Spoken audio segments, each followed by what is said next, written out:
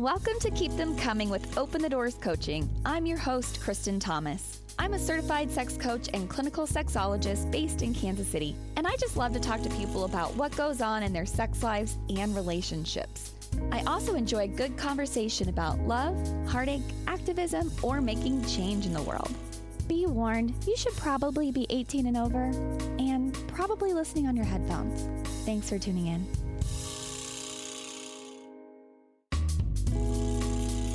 Happy World Sexual Health Month. September is one of my favorite months of the year. I love celebrating sexual health. I get to have some really fun conversations with people during this month. And that included today's conversation with the founder of Safe in Harm's Way, Caroline Markle Hammond.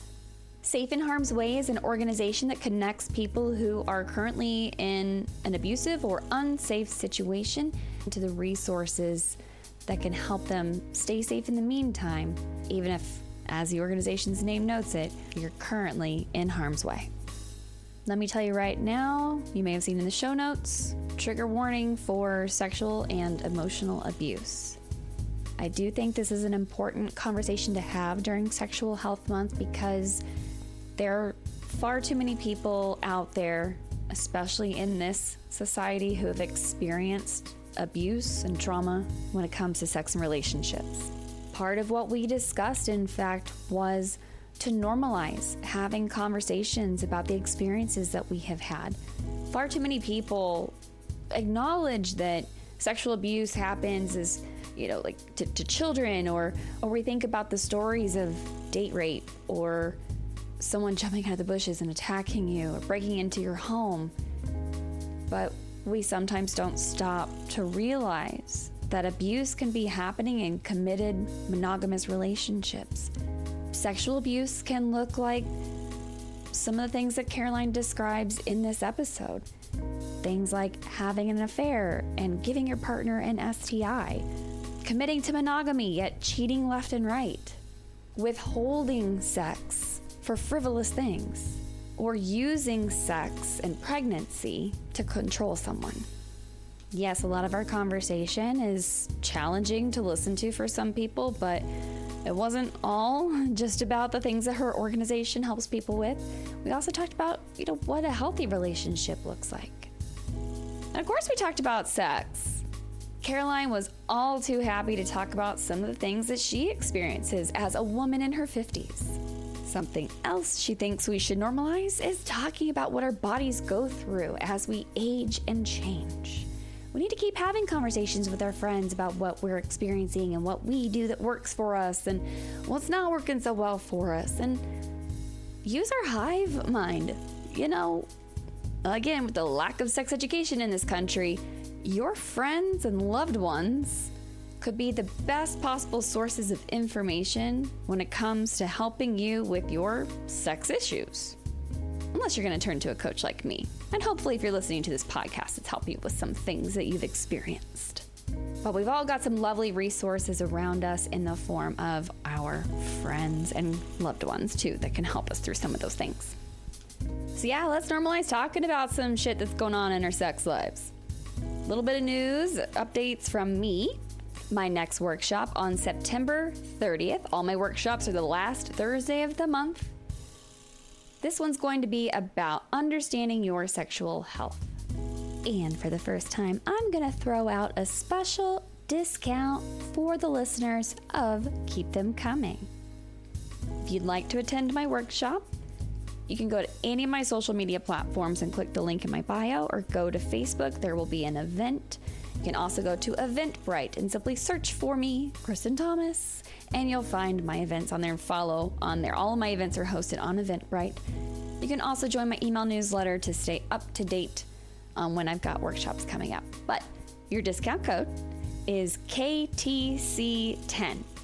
So KTC10 will get you 10% off my September workshop, Understanding Your Sexual Health. As always, please like, subscribe, share, do all the things. Find me on socials. Share my shit if you would. I appreciate it. I appreciate all my listeners so much, and my clients, y'all are wonderful. Thank you all so much.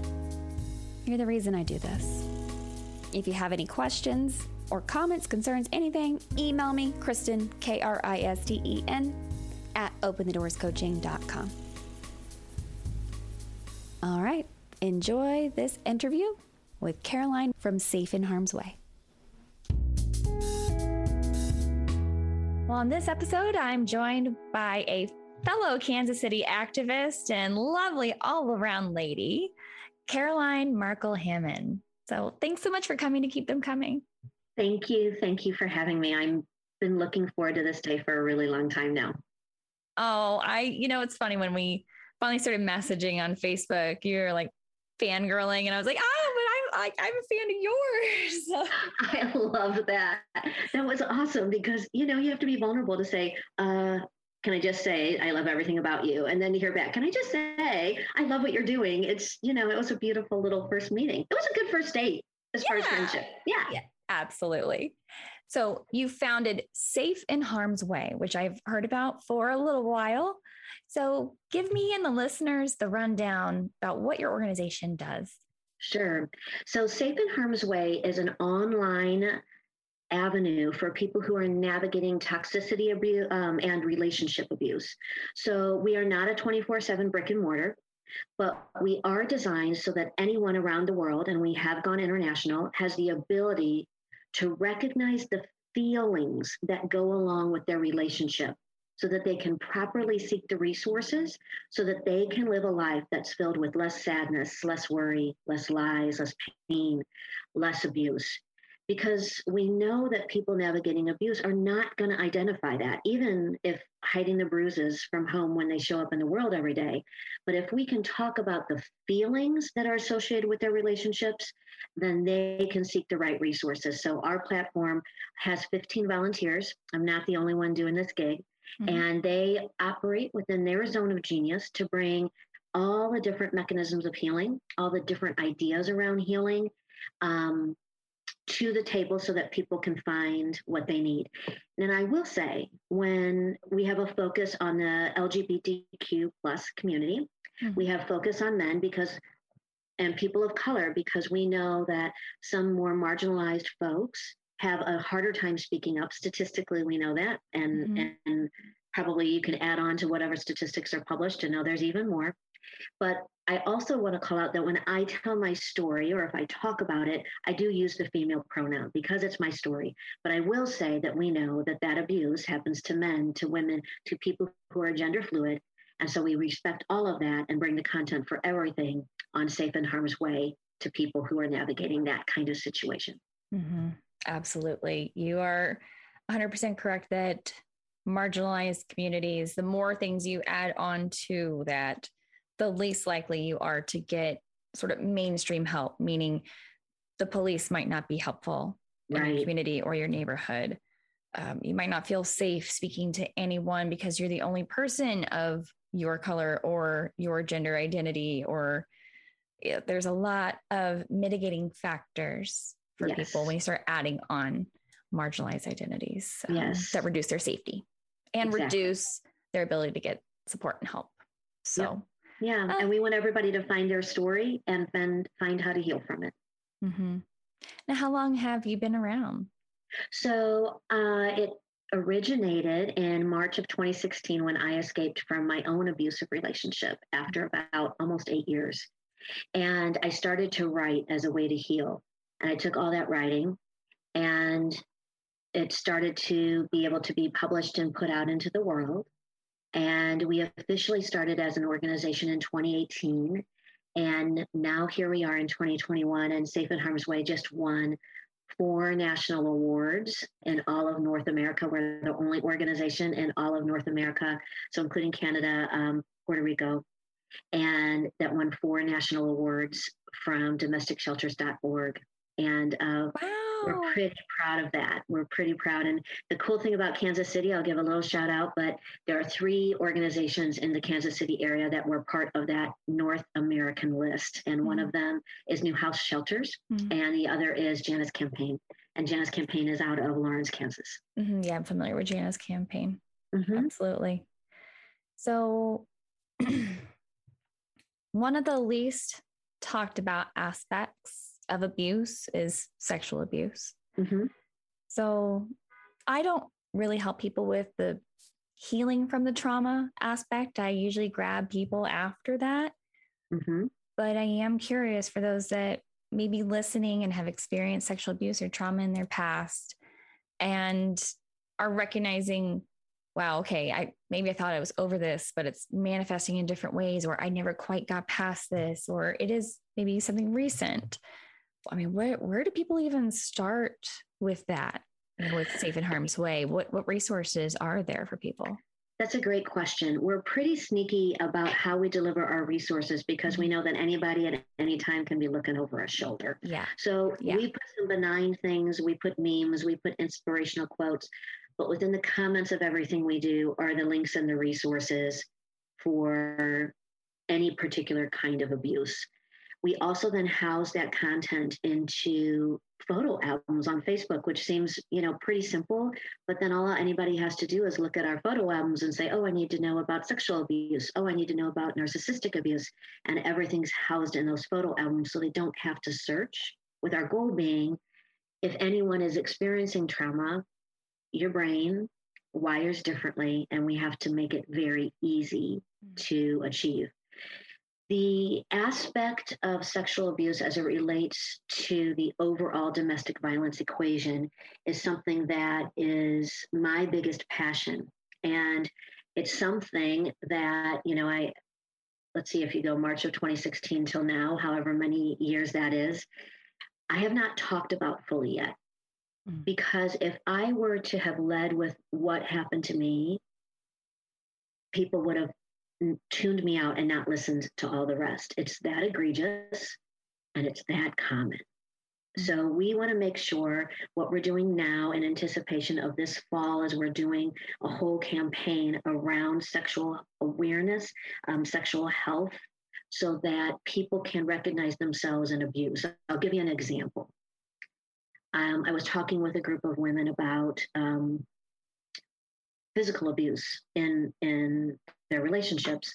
And I mentioned that a component of physical abuse also falls into the category of sexual coercion. So if someone is presenting themselves to be a heterosexual monogamous human, and you choose to have unprotected sex with them, and meanwhile they're having sex with anything that has an orifice, that is physical abuse and a part of sexual abuse within the marriage. And the light bulbs that go off when I give talks and presentations, whether it's on Zoom or in person, to that concept, it's a relief. It's a light bulb of shock. And then it's a relief for people to say, oh, wow, I've been living that. When you put it that way, it really reframes it well beyond the idea of cheating. Right. Cheating, it lies somewhere in betrayal. It lies which, not to say everything that you just mentioned isn't betrayal, but what I'm saying is there's something sort of different about saying, oh, well, he cheated, versus what I was promised was that my sexual health would be protected and honored. And what I signed up for was monogamy with this person. And they betrayed that to a point where I'm at risk. Yes. And your sexual health is of the utmost importance. Agreed. And I think that is also part of sexual liberation, is that we get to choose who we have sex with. We get to decide how that sex happens. We can revoke consent at any time, and that we can have agreements with our partner or partners that protect our health and safety. Exactly. And in abuse, that does not happen. Correct. And it is because it is so shame-filled, people very rarely raise their hands to say, not only did I endure this, but I endured this for years.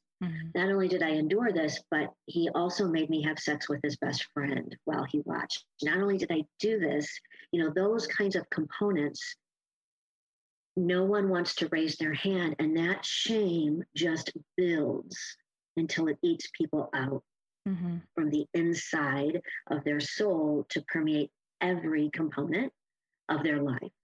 So we want to make sure that we talk about it. We want to make sure that we have those conversations around all the things you just said, and the ability to put into the proper context I am fortunate in that in every medical test, I am sexually healthy, right?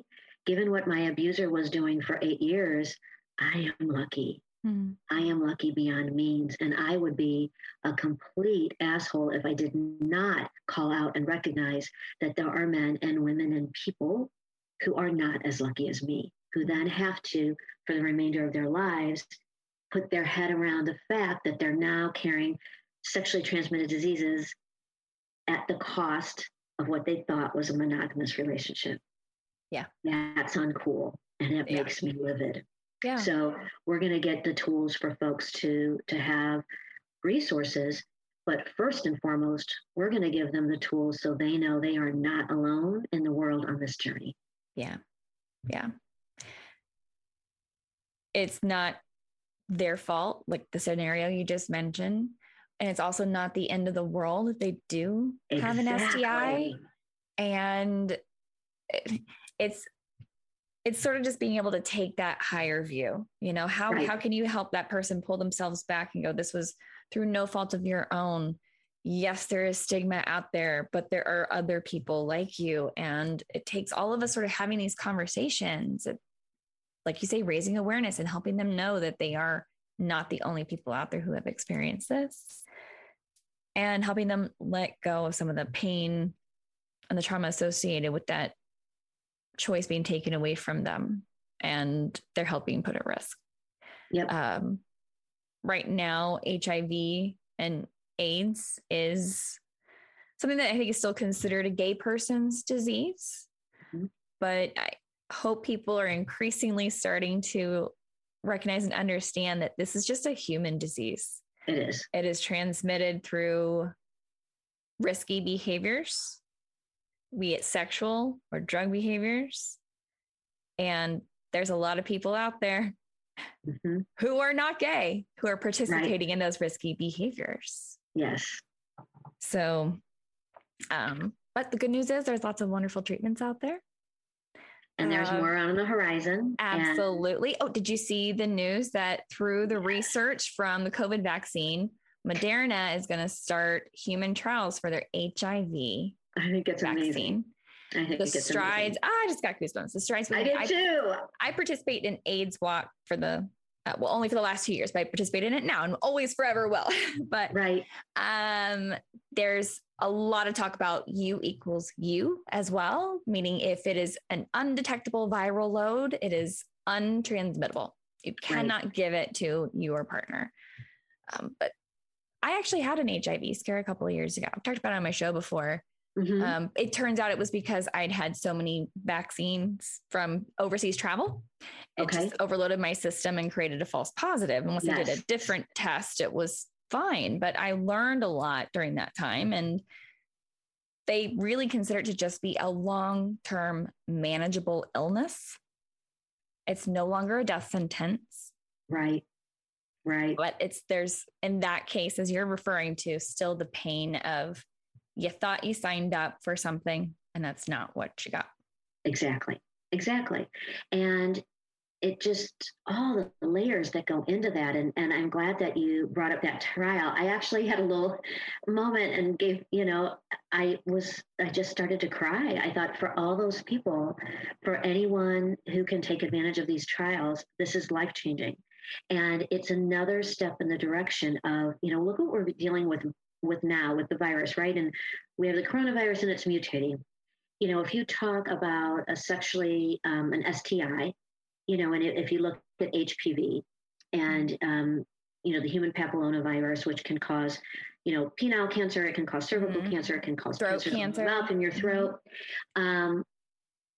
There's like 200 something of them. I used to sell I spent 5 years selling vaccines. I think vaccines are the coolest thing ever. And some of them cause cancer, some of them don't. And it used to be that I spent a lot of time calling on OBGYNs and it was all hands on deck for that, right? For Gardasil. Yeah. And that Gardasil came along. And now that they also learned, though, your body takes care of that. Your body usually takes care of those viruses. And if you think about herpes and HSV1 and HSV2, and you look at those conditions and the shame that's attached to them, when the reality is, it's a skin condition. Mm-hmm. It's a skin condition. When I started, when I started doing all this homework because I was afraid after what I discovered and, having unprotected sex for 8 years with a man who had sex with both men and women and lots of it with strangers that he didn't even know. So I dived in. I mean, I am a data geek. So I will go down a rabbit hole and talk to my way into infectious disease doctors and have them explain things to me. And, told them what I was doing, and I still keep in contact all with them, or they'll send me an email. They're like, "You are a rock star right now." But they're like, "When you get to this point, would you please talk about these things? Would you please talk about the fact that there should be no shame in that? That you need to be proactive. I mean, you need to ensure, but the reality is, it's a skin disease that's easily managed. Yeah. It's not a big deal, and unless you're a virgin and you are having sex with only another virgin, you probably got something floating around already in your body. So even then also, I have tried to shift my vernacular and not use the term virginity. I say, if you've not made your sexual debut. Ooh. How do you like that? Yeah. So everyone always seems to like that one. So yes, most people who've not made their sexual debut and are also then with someone who's not made their sexual debut are pretty well gonna be okay. You probably just need to use protection to prevent pregnancy. But there are families who pass oral herpes around, families that have cold sores because it's just so easily transmittable. Yep. Mom licks a kid's spoon and then the kid licks that spoon, whatever, stuff happens. That's actually what happened with my first husband's family. They had cold sores and my husband gave me a cold sore within the first year of dating. Just on my lip. But it was just, it's more of, I'm thinking about like the pain and then the stigma too of it, but never had any other issues beyond that. And, I've actually told clients, you are less likely to get an STI from someone that has a diagnosis than you are from someone who doesn't go get tested. Right. Like, people who say that they are clean, they aren't getting tested. Right. Because that's not a medical term. Right. People who are being tested consistently get, your results were negative. Your tests were clear. Yep. Things like that. So if they ever say clean, they have not had a test recently. Anyway, but yes, I love talking about reducing shame and stigma around STIs and things like that. So I think it's so important. And, one of the things that you said, about when you're making these choices is so key, because you have to understand that in relationships and with viruses and things coming up, if you're in a relationship and something happens, it doesn't necessarily mean that the partner you're currently with gave that to you. Mm-hmm. You could have had it housed in your body and not known it. Yeah. And to your second point about having a scare, the vaccines, the amount of false positives are astounding in those tests. Mm-hmm. And it, HSV for herpes can come back positive, and it can be picking up on when you had the chicken pox when you were a little kid. These because they're all in the same family. Damn, maybe that's what happened to me, because the 3 years later, they're like, oh no, you're fine. I'm like, wait, what? Yeah. So it can. Oh man, I was so mad at that dude for a hot minute. I would be too. But yeah. I know that pain, sister. Yeah. I get it. but I have learned since. It was actually my last OBGYN visit at KU Med. The gal was younger. She was like, hey, well, since you're a clinical sexologist, let's talk about this, because there's all this new research about HPV. Mm-hmm. That it can be in your system a lot longer than we realize, that it pretty much just like comes and goes. Yep. Even if my positive test was on this date at this, pap smear, I could have actually had it for like 3 or 4 years. Yes. When she said that, I was like, so I was really pissed at that dude for no reason. Well, because before that, it would have just been my partner, my long-term partner. Right. And think about that think about relationships that are destroyed over those results. Mm-hmm. When the reality is it's floating around your body. Gardasil just upped their age. You can get a Gardasil shot, even if you've had a positive PAP for HPV. There's a lot of P's in that. I want to make sure I'm pronouncing positive PAP for the HPV. You can get the Gardasil shot up to age 50 with the expectation that it would keep an outbreak from happening. Okay. I need to go talk to my OB. Thank you for that. See, even I don't have all the knowledge and all the answers that you're talking about, constantly researching things and going down rabbit holes. I swear half of my bookmarks on my browser are all research. It's all just research. It's not even articles. I think, what the hell? It's not even articles. I go to original source. Got to go to source documents. Anyway. Exactly. Yeah. And so even though I'm 52, my OBGYN and I made together, she's a few years older than me. And she said, I got it. I went ahead and got it. You know, I'm out of the age range of what it was indicated for. She's like, but we know what it does. And who knows, my husband may die and I want to get frisky for the remainder of my life, you know? And I said, sign me up, give me, put me in the queue. Let's get this going. So, there's all kinds of ways to help mitigate it. And there's all kinds of knowledge to say, there's a beauty. You said it perfectly. You're like, well, what? I was mad at that guy. There's a beauty in it and there's a release in it to know. And there's a little bit of what? I thought I was clear for the rest of my life. No. So, all of these things are part of the equation that go into a good, in my mind, a good, healthy sex life and how you choose in your relationships and how you choose in your partners. Absolutely. I agree.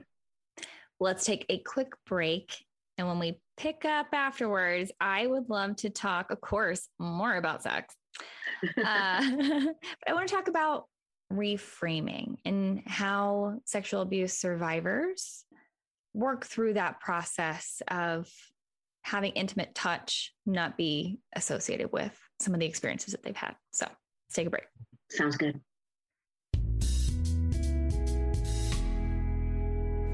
It's time for a quick break. I promise it'll just be a minute, so stay tuned. I'll be right back after a few words that help me get paid.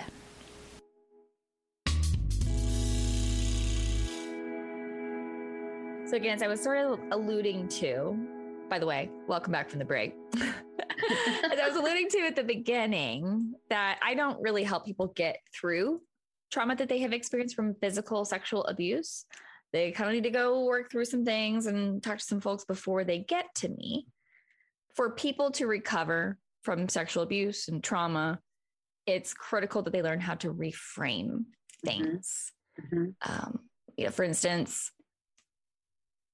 in BDSM, to be tied up, that feeling of having your wrist bound may be something that happened during your assault or during your abusive relationship. And it's either the avoid it or reframe it sort of avenue. But there's so many things that I think that can happen when you're in a healthy sexual relationship that can suddenly, if you've not dealt with things, can suddenly trigger stuff. Exactly. So what do you think is really important for people to consider when they are trying to reclaim their sexuality after this sort of abuse or trauma? In the people, and I want to choose my words carefully because I know that people can be traumatized by the words of someone else or someone else's story. And so I really want to choose carefully in how I answer that.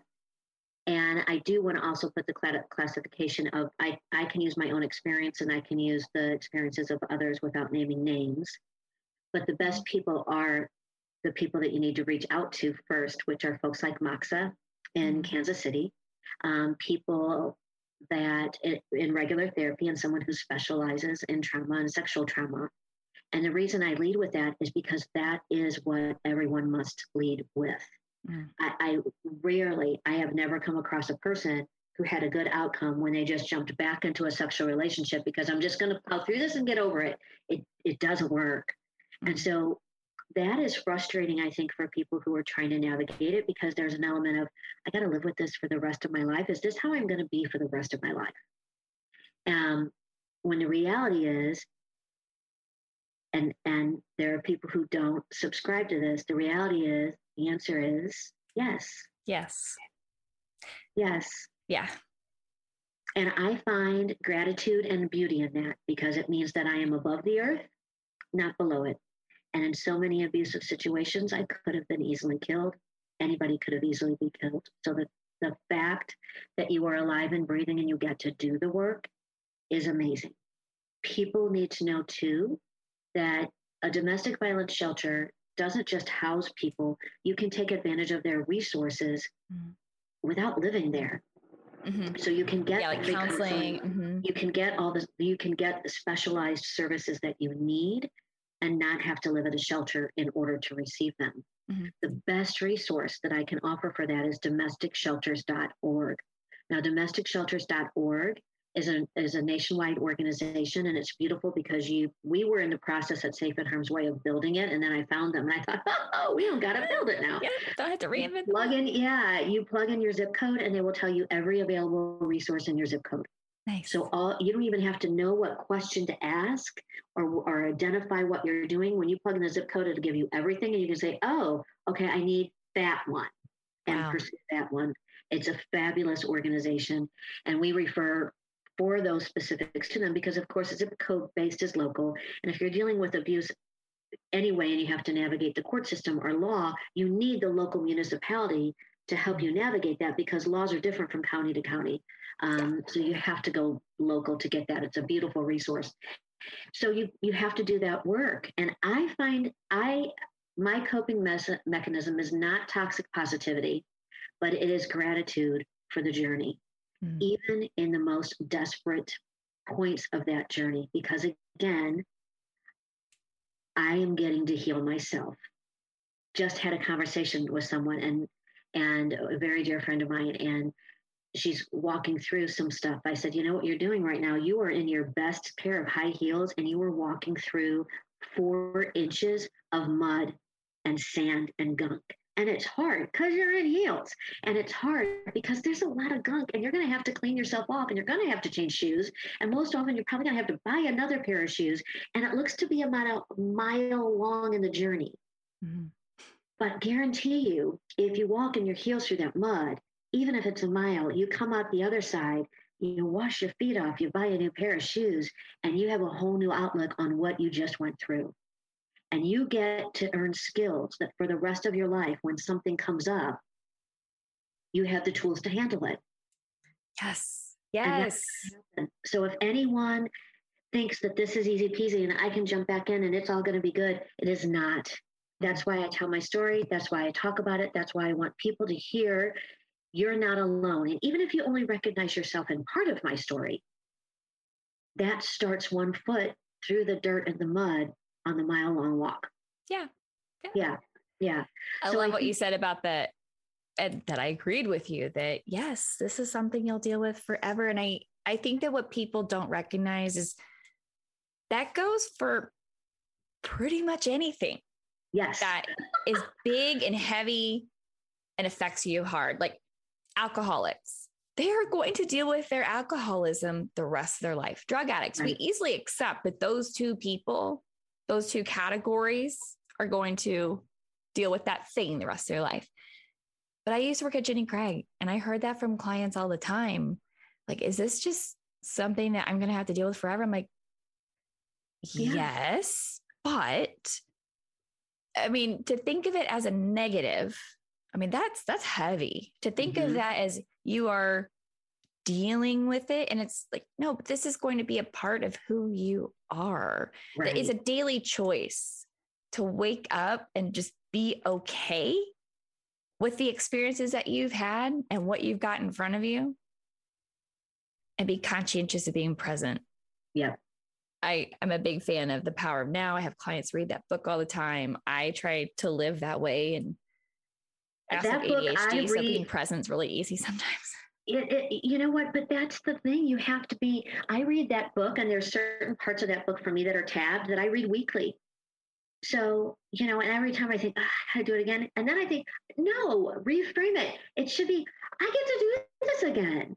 Because the beauty of life, when you choose to invest in healing from whatever it is that you've endured, you gain so much about yourself and you feel like such a badass.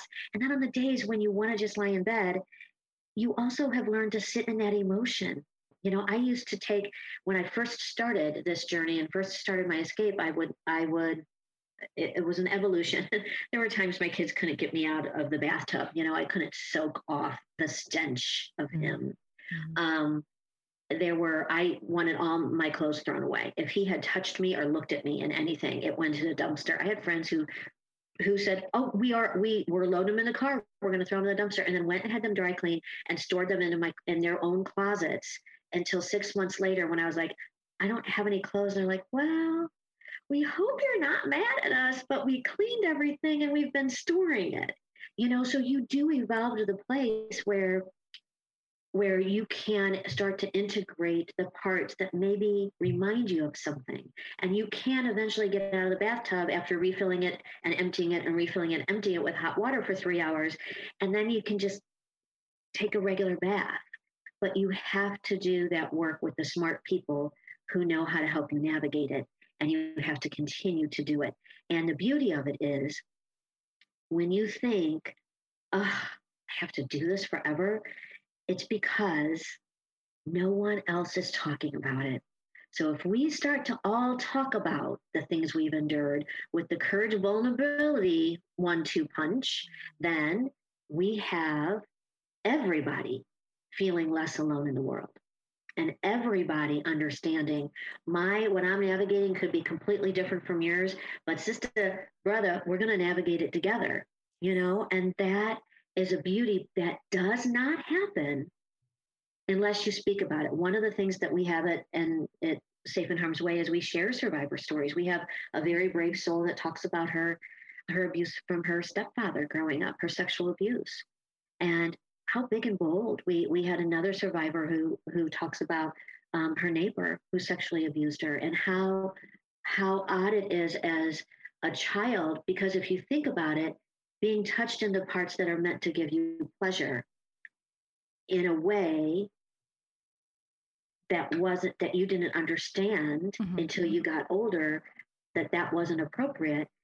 Then all of a sudden you layer in shame on that experience, when the reality is, if you think about the physicality of where you were being touched, if that felt good, it's because your body was designed to feel good. Yes. That was nothing of your doing. It didn't make you complicit in it. It didn't make you it didn't mean you wanted it. Yes. It's your body was designed that way, turns out. And if you can navigate through that and to your point, reframe the experiences, then you get to do that for the rest of your life. And I think that's the biggest part, is to talk about it and know you're not alone. There is not in the 5+ years I've been doing this, there is not a speech I have given. There's not a podcast that I've had. There's not any interaction with another human where I talk about the multifacets of my story that I don't get the most amazing humans you would never know come up and tell me their story. So when you think you're alone and you're looking at someone, you're thinking, surely she or he has got their act together. They don't. The most wonderful people you would ever know. And aren't we all wonderful in our own ways? But yes. I'm talking about, like people that are doctors, lawyers, well-established, fabulous souls, writers, communicators, all have had something happen to them. And that can be egregious and make you want to crawl in a hole and not get out. Or I can say, I'm going to do my own part to change the world for everybody else who doesn't have someone to speak up yet, until they do. Yeah. You get better or you get bitter. Yes.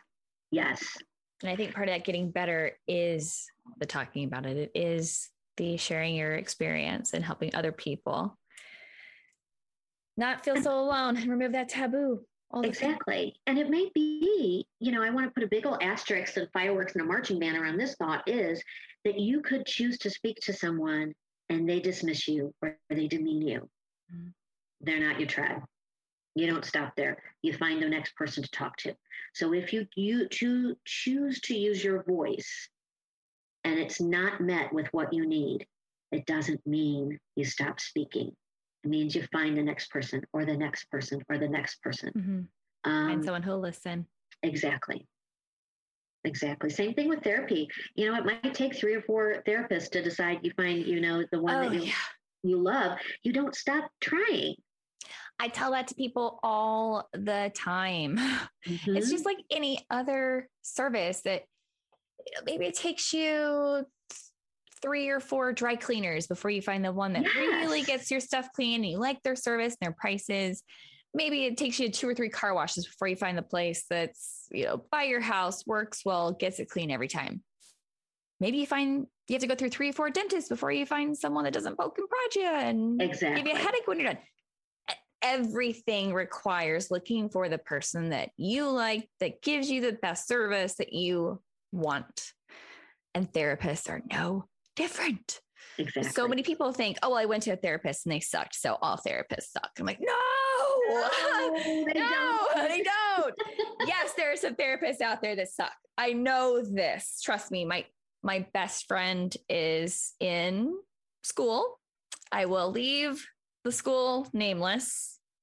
But some of the stories she tells me about some of her classmates and a couple of the classmates that I've met, I'm like, oh, boo-boo, you should not be going into the profession until at least you deal with some things. Right.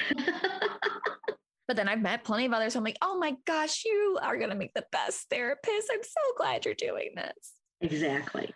So she's one of them. She's one of those. And I'm like, you need to be a therapist. We're actually trying to convince another friend, although it's, time and money. Anyway. Yeah.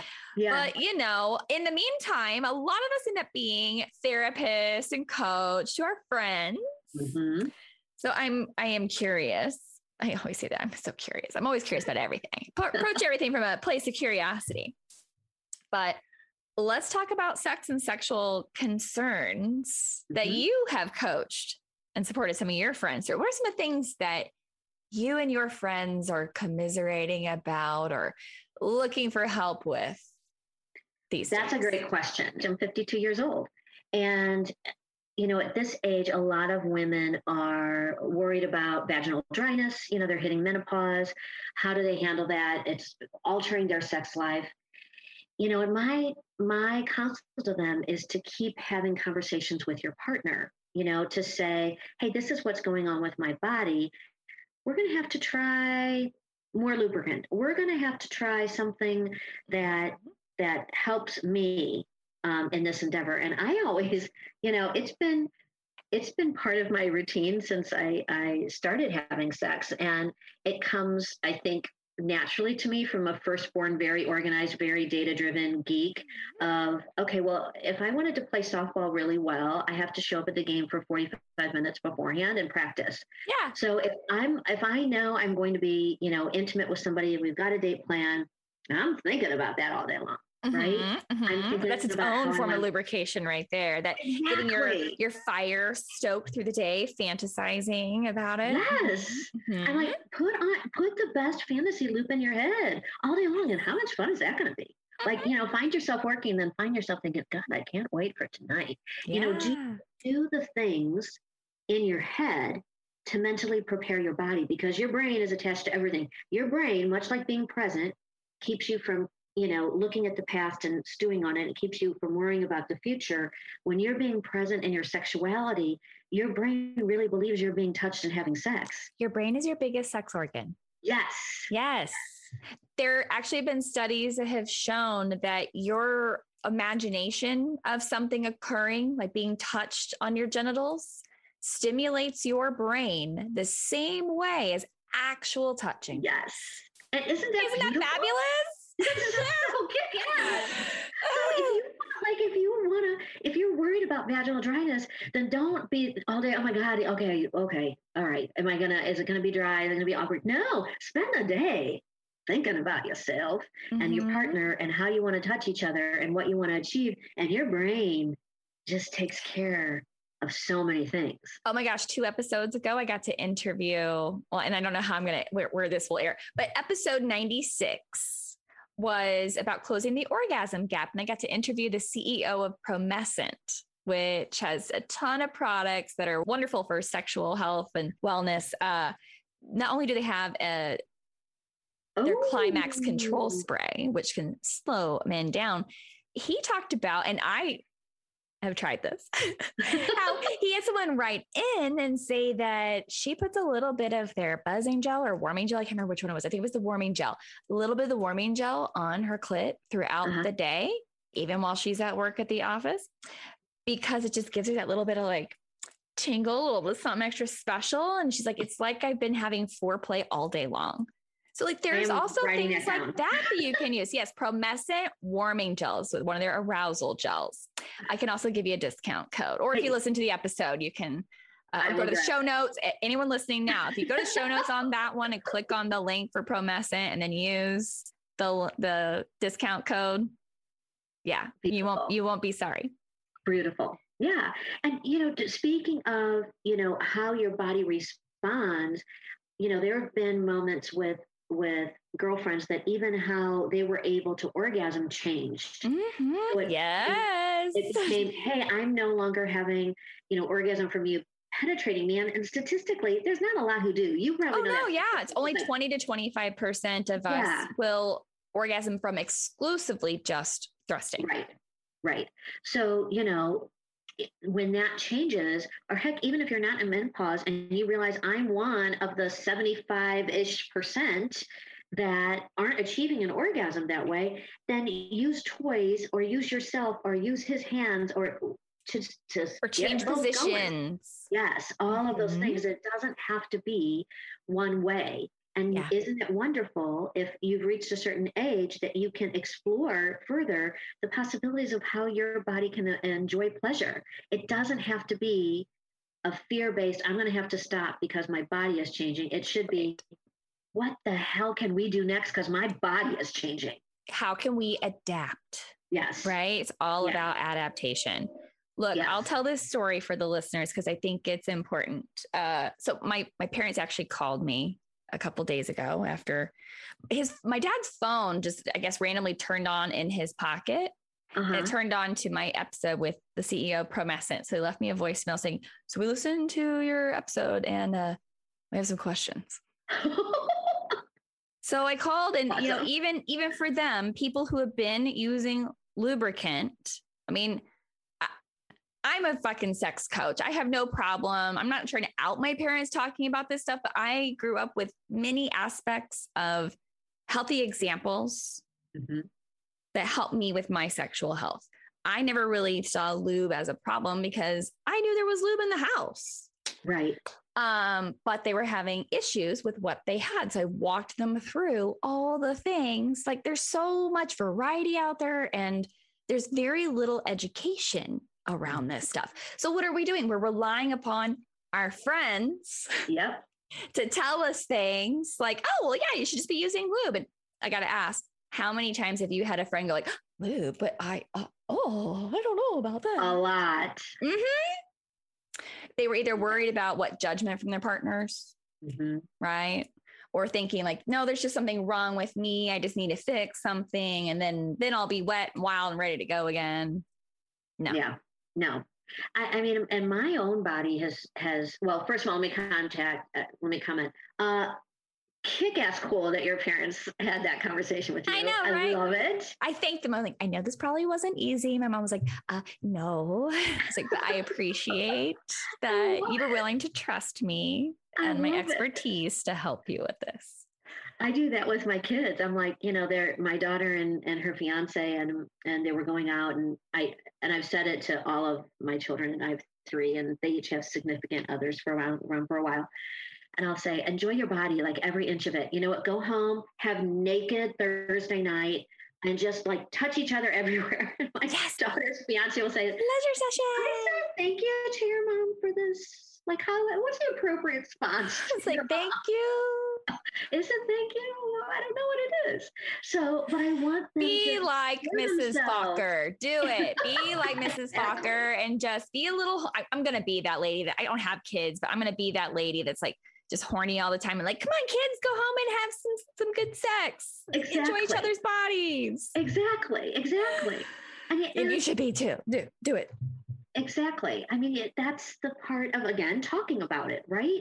Because I also want them to know that if they have a question, I'm willing to answer it. And I always say, whether it's a partner that I'm currently with or with it's, friends, there is nothing that scares me. There ain't a conversation that scares me. So there isn't. That's why we're going to be wonderful friends. Exactly. So let's do it, right? Let's talk about it. You're hitting on something there that's, I think, really important, is that you are not trying to create some sort of a wall or a barrier that prevents your kids from seeing you as a sexual being. Yes. And I think that is so important, because so many parents try to shut that off and like, my kid doesn't need to know anything about that. However, I make the argument that you are doing your kids a disservice when you do that, because the message you are then sending to them is that once you're married and you've got kids, your sex life is over. Right. We then start creating generations of people who think, my parents don't procreate. They only did to procreate. They don't have sex for fun. And then as they get older, they get the message that, it's not okay for me to have sex for fun. Exactly.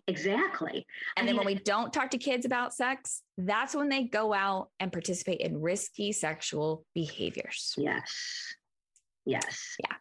So when kids get info from their parents, just throwing it out there for everybody, and to reinforce you're doing the right thing. When kids get factual sexual health information from their parents, but specifically from their mothers, they will delay pregnancy and they will increase their chances of having healthy sexual outcomes, just overall. They make better health choices. Mm-hmm. That's amazing. Mm-hmm. That's amazing. So that's you did the right thing, even if it's a little awkward at times.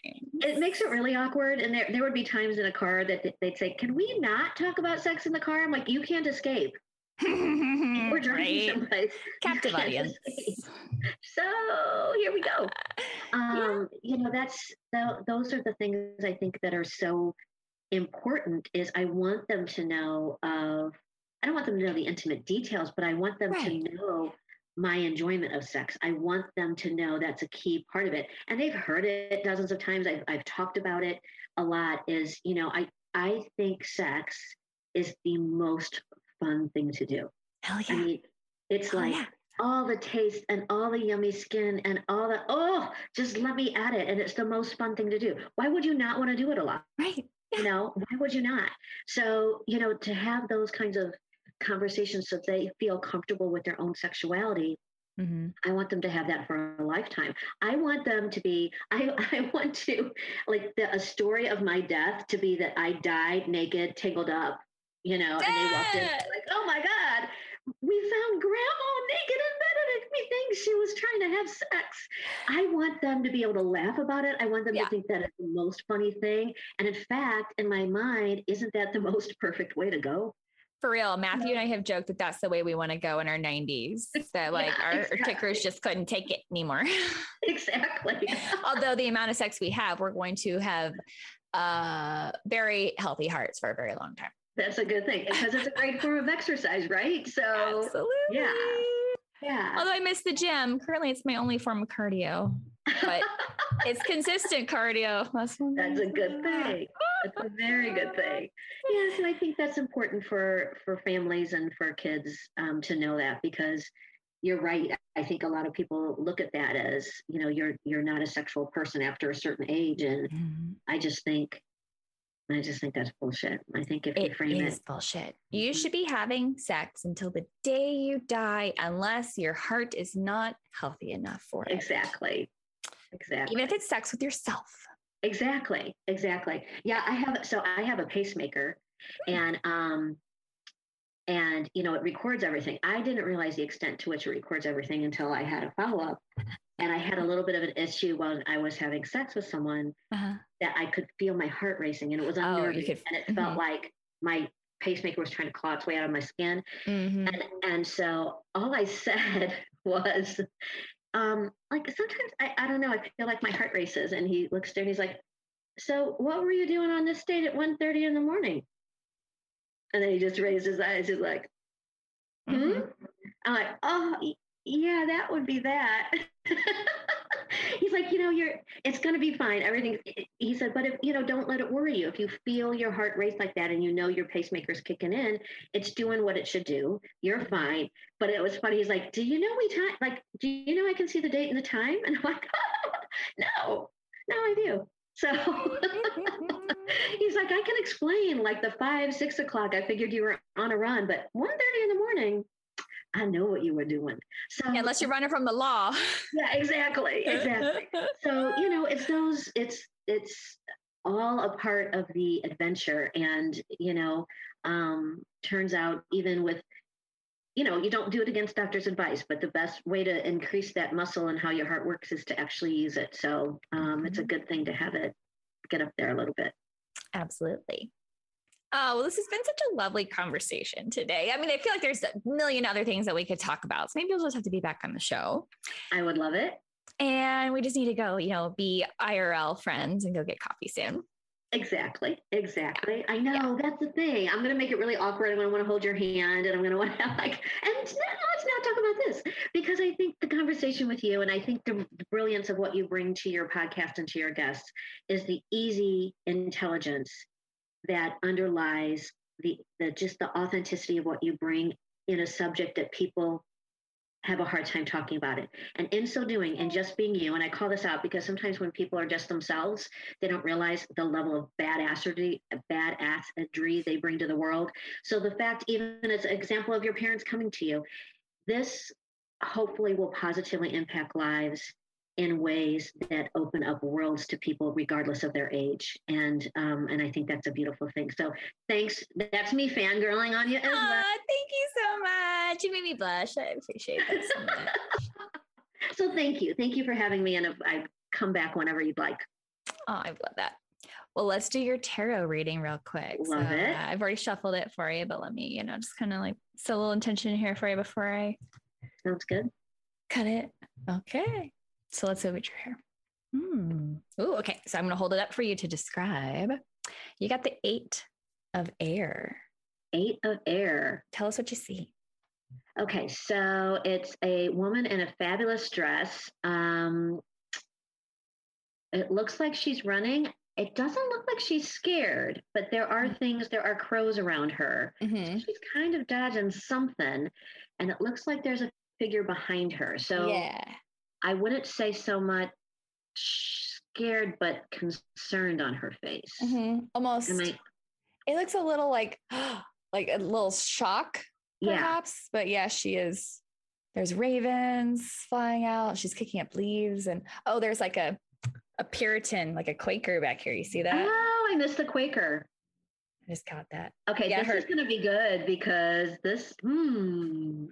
All right. Don't hold back. Don't hold back, sister. Okay. So let's see here. I don't claim to be any expert on tarot. I'm still learning. So I've got my little guide here.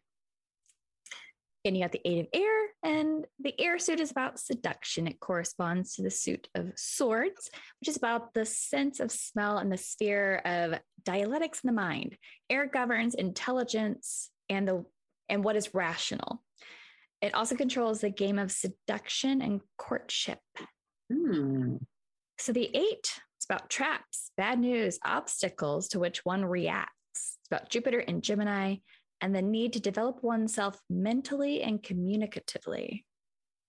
Love that. That's my journey right now, to be honest. Yeah. It's funny. Every time I draw a card, people are like, oh yeah, yep, that hits home. Never fails. It's just, I love that. And I think that's the thing. We're always using our voice. Everything we just spent the time talking about. I've been going through a little silence and being quiet in certain situations. And so that's part of the evolution. When you find yourself that way, use your voice, right? Mm-hmm. Overcome the obstacles, use your voice. Absolutely. Well, I appreciate that you are out there and you are helping people find their voices, find healing, find resources so that they can recover, even if they're still in harm's way at the moment. Yep. I love the name of your organization. It really is. It's, I think, a beautiful message to be. Sometimes you just have to be at a point where you are safe, even though you're in harm's way. But you find the ways to start sort of removing yourself, protecting yourself, keeping yourself safe so that you can leave. Because I think and we didn't get to touch on that, but that's ultimately, I think, what stops so many people from leaving is what the numbers show us about how unsafe it is often in that short time frame after people leave. Right. Yeah, statistically, I mean, a woman is more likely to be killed in the first 3 months of leaving, and increases about by 75%. Yeah. Yeah. But I'm glad that there's organizations like you out there that can help people start building up that safety net before they leave. Exactly. To help decrease the chances of that. Yeah. So thank you for your work, and I appreciate you. You're welcome. Thank you for having me on again today. I loved every minute of it. Thank you. Thank you. I don't know that my children will be listening because, again, I'll be talking about my sex life, but they'll know it's here. They can sneak a peek and not let me know, which is usually what they do. Before I let you go, one last thing, please let the people know how they can get hold of you. Sure. So you can go to Carolyn Markel, Markel, Hammond.com. That's my own author website. I have a couple books coming out, and there are resources within that book that talk about sexual trauma and how to get over that. And info@safeinharmsway.com gets you directly to me on email. And then we have, Safe in Harm's Way is everywhere. We're an international organization, so we are online at safeinharmsway.org, but we're also on Twitter and Facebook and YouTube and Instagram, so that you can find the resources you need, so that you can create the life that you're worthy of living and that you deserve. Beautiful. Well, thank you again for sharing a little bit about your journey and your organization's mission. So I appreciate the opportunity. Thank you so much. Thanks for listening to Keep Them Coming with Open the Doors Coaching. Please rate, subscribe, and share this podcast, and check the show notes for stuff we talked about during the episode. You can find me on Facebook, Twitter, Instagram, Clubhouse, and TikTok, but visit my website if you want more information about me and my coaching services. You can join my Safe for Work or Not Safe for Work email list, which I call the Dirty Bird. If you want less censored content about sex and relationships and want to know what I'm up to, please subscribe to that list. Send me an email, Kristen at Open the Doors Coaching, if you have a question, want to book a session, or want more information on my upcoming workshops. My theme song is original music by M. Kusa. Until next time.